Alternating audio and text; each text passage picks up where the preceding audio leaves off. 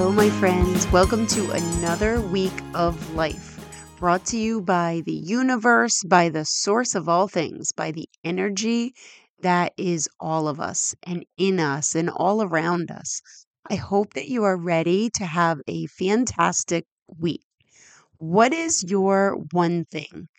Last week, I asked you about the way that people will remember you when you are gone. I want to dive into that a little bit deeper, specifically about who you are deep at your core that makes you stand out, that makes you different, that makes you yourself. I think that this is so interesting that we are all made up of the same stuff, the same bones, the same organs, the same cells, the same energy. And yet, it can also seem like we are each so different from others in some ways. One of us is quiet, one of us is loud, one is introverted, one extroverted, gentle parent, strict parent, would never be a parent, positive outlook, negative outlook. I'm sure that all of us can think up a picture of the person who would be your complete opposite to your personality, just completely different in every way. And then stop and think about your bodies, mostly made up of water, made up of all of the physical systems, the skeletal and muscular systems, the cardiovascular, respiratory, and digestive systems, the neurological makeup, your emotions, feelings, experiences. We all have them. Picture both you and that person who you would consider your direct opposite being born.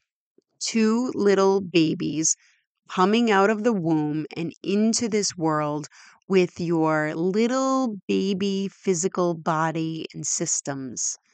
It seems weird thinking of two little babies in those hospital bassinets side by side as completely different and opposite creatures.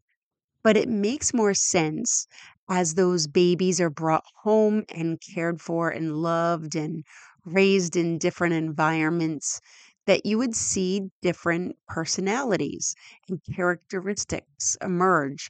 One baby is calm and easygoing, and one is loud and demanding and insistent on getting what they want.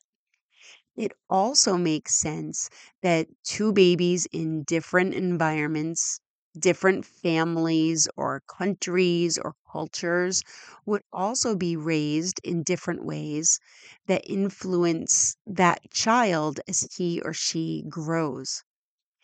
But if you take someone with a full personality, a full, complete list of all of their traits and likes and dislikes, the results of all of the personality tests that they could take, and try to just boil it down to the features that make you most yourself. Could you do it? Could you do that for yourself?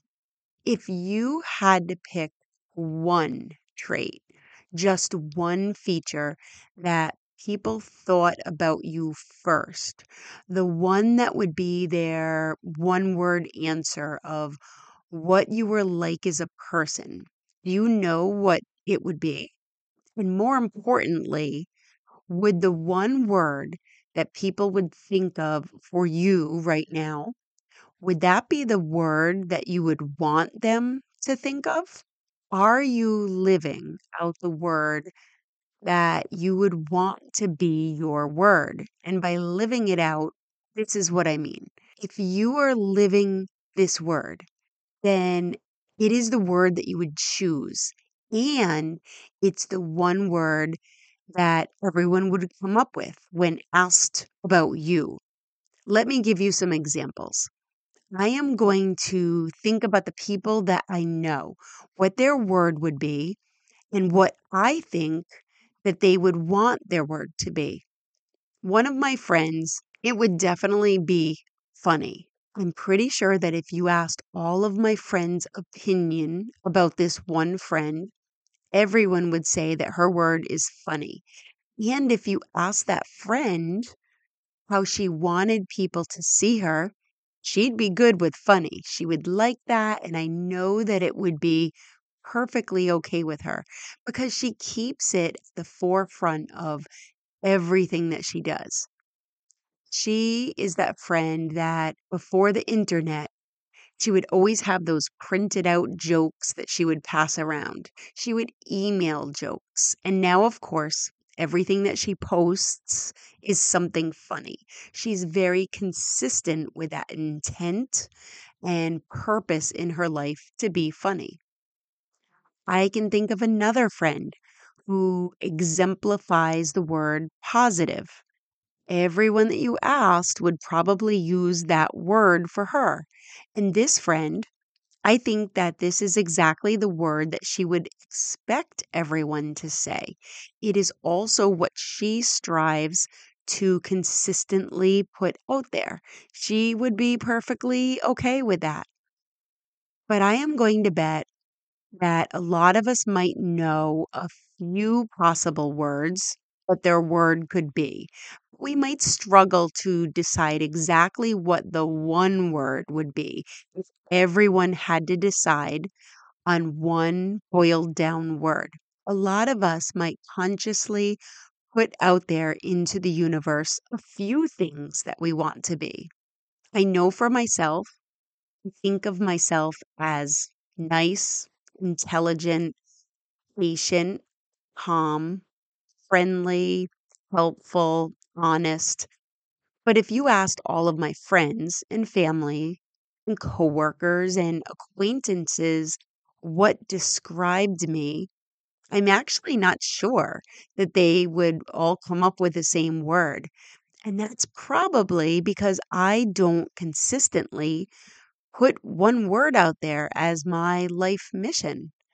I really try to live my life in a way that is kind of all of those things, but it's kind of like a recipe that has a lot of flavors mixed together.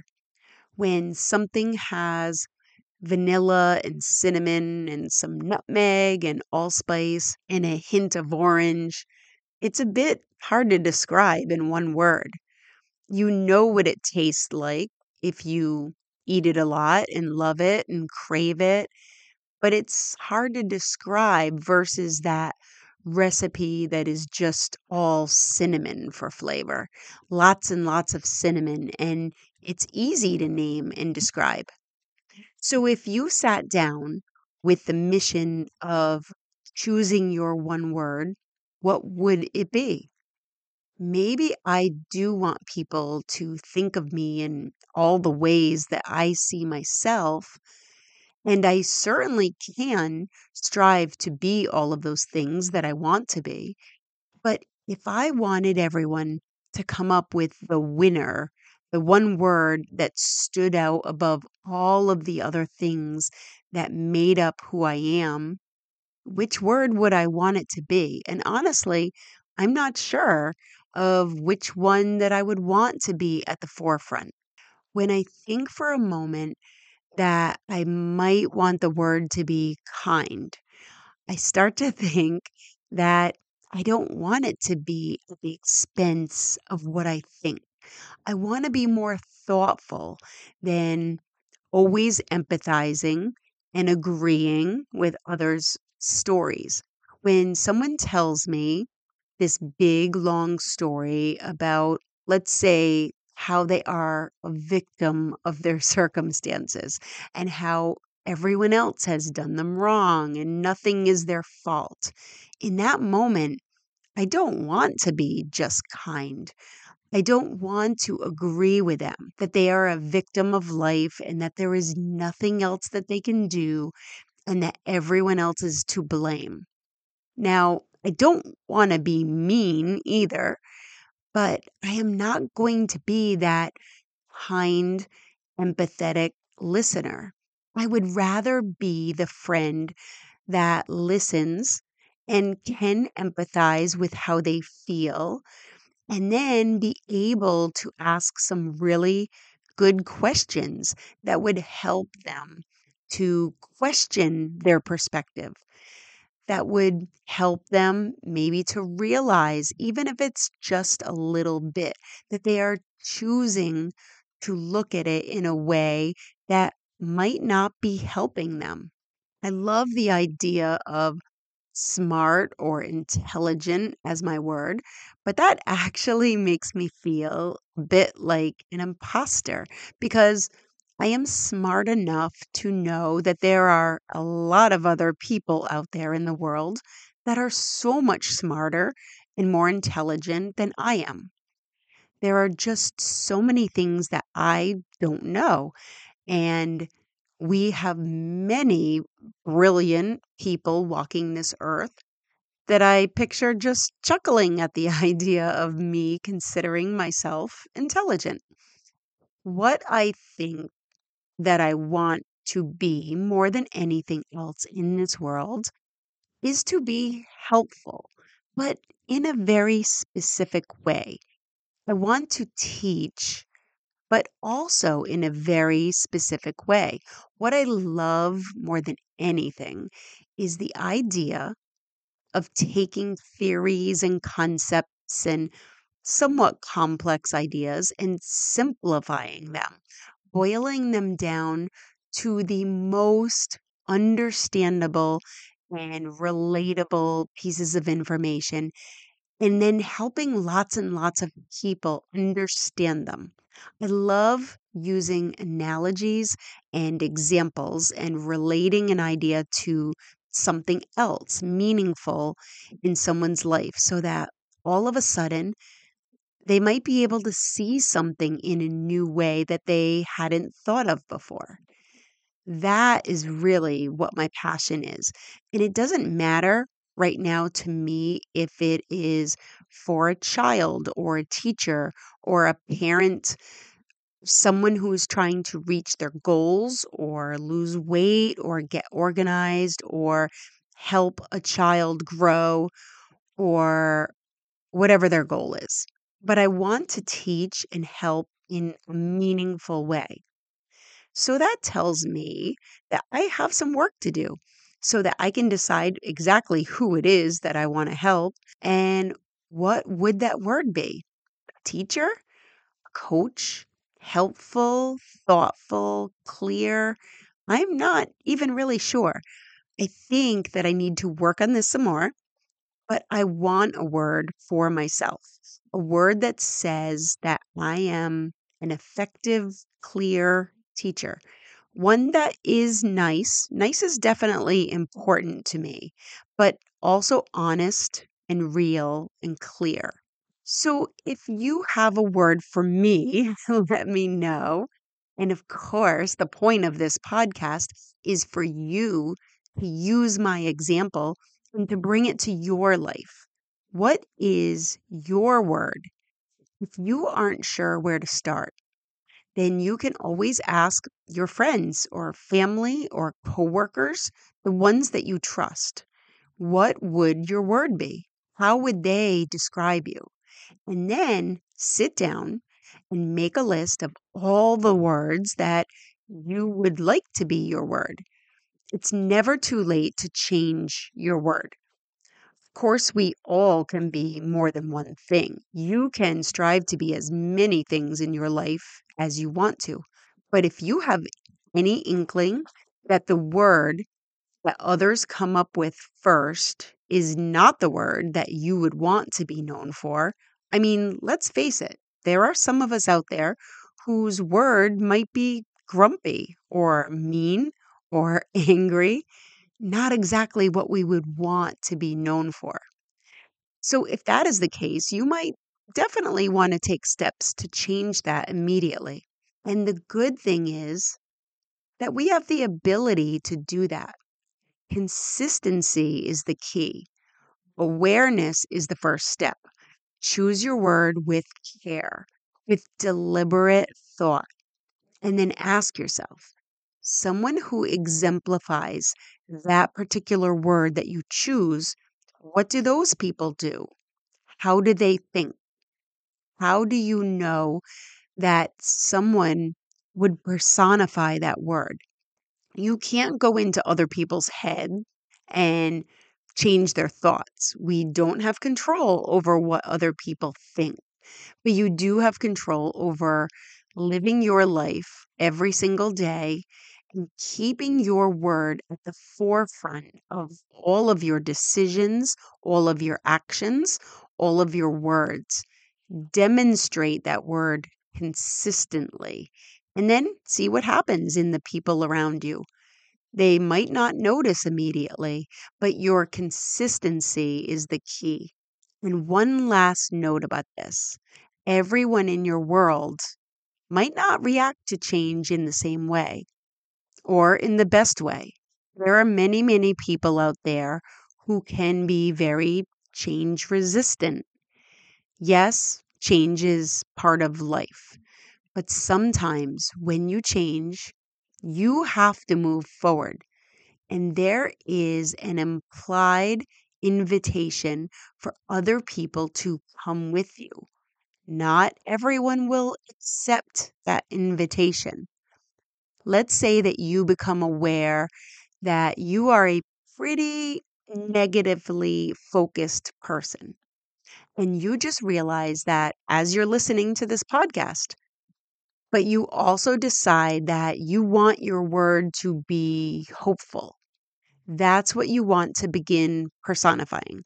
The fact that there is always hope in every single situation. You may have others, let's say it's one particular friend who loves being negative with you. Your friendship is grounded in time that you sit together and complain about how horrible life is and your boss and your family and your government, whatever. When you decide to change your outlook, there is a very good chance that this friend is not going to be your number one cheerleader. Your change is going to look like a threat to the friendship. Now, who is going to sit around and commiserate with your friend about life? She is certainly not going to want to sit around and talk about how it's also hopeful. Not if she isn't also going through this same desire to change right now. That is why it's helpful to view it as an implied, or it can be a verbalized invitation to come along with you for the ride, for the change. And not everyone is going to accept. It may leave some people behind to find new people who are negative. People who are your old word, whatever that old word was for you. Some people don't want to change, and that's okay because you do get to control yourself and you do get to change and to grow and to advance yourself into the version of yourself that you want to be. Not every relationship is supposed to make it. Some relationships are meant to happen and then to be complete. Sometimes we are raised with the belief that every relationship is meant to be a lifelong one. We are not supposed to leave people behind, but that can be a very limiting thought that is not always helpful to us. It's more important to not leave yourself behind. Don't choose what you think you are supposed to do to be kind to everyone else and to support everyone else's needs, and then leave yourself behind. It is imperative to be your own best friend, to consider your own needs. We are raised very often to believe that it is selfish to consider our own needs first. But something very beautiful happens when we do consider ourselves first. We don't look to anyone else to take care of us. We don't expect our partner to put us first because we are busy putting their needs first. We don't expect our friends to put our needs before theirs because we do that for them.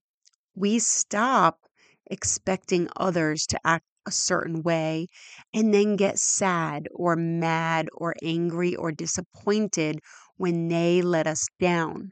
We take care of ourselves and everyone else gets to do the same.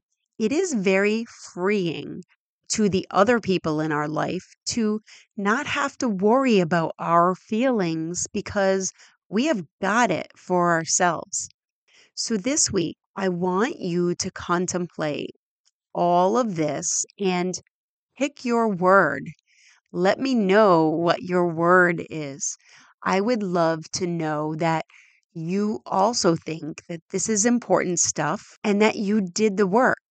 I want to be excited for you that you did it and you decided. And if there is any way that I can be helpful in cheerleading you, in living into your new word, I want to be there for you. So let me know. And I am here wishing you all the best week ever. And I will be working on my word as well. Bye for now.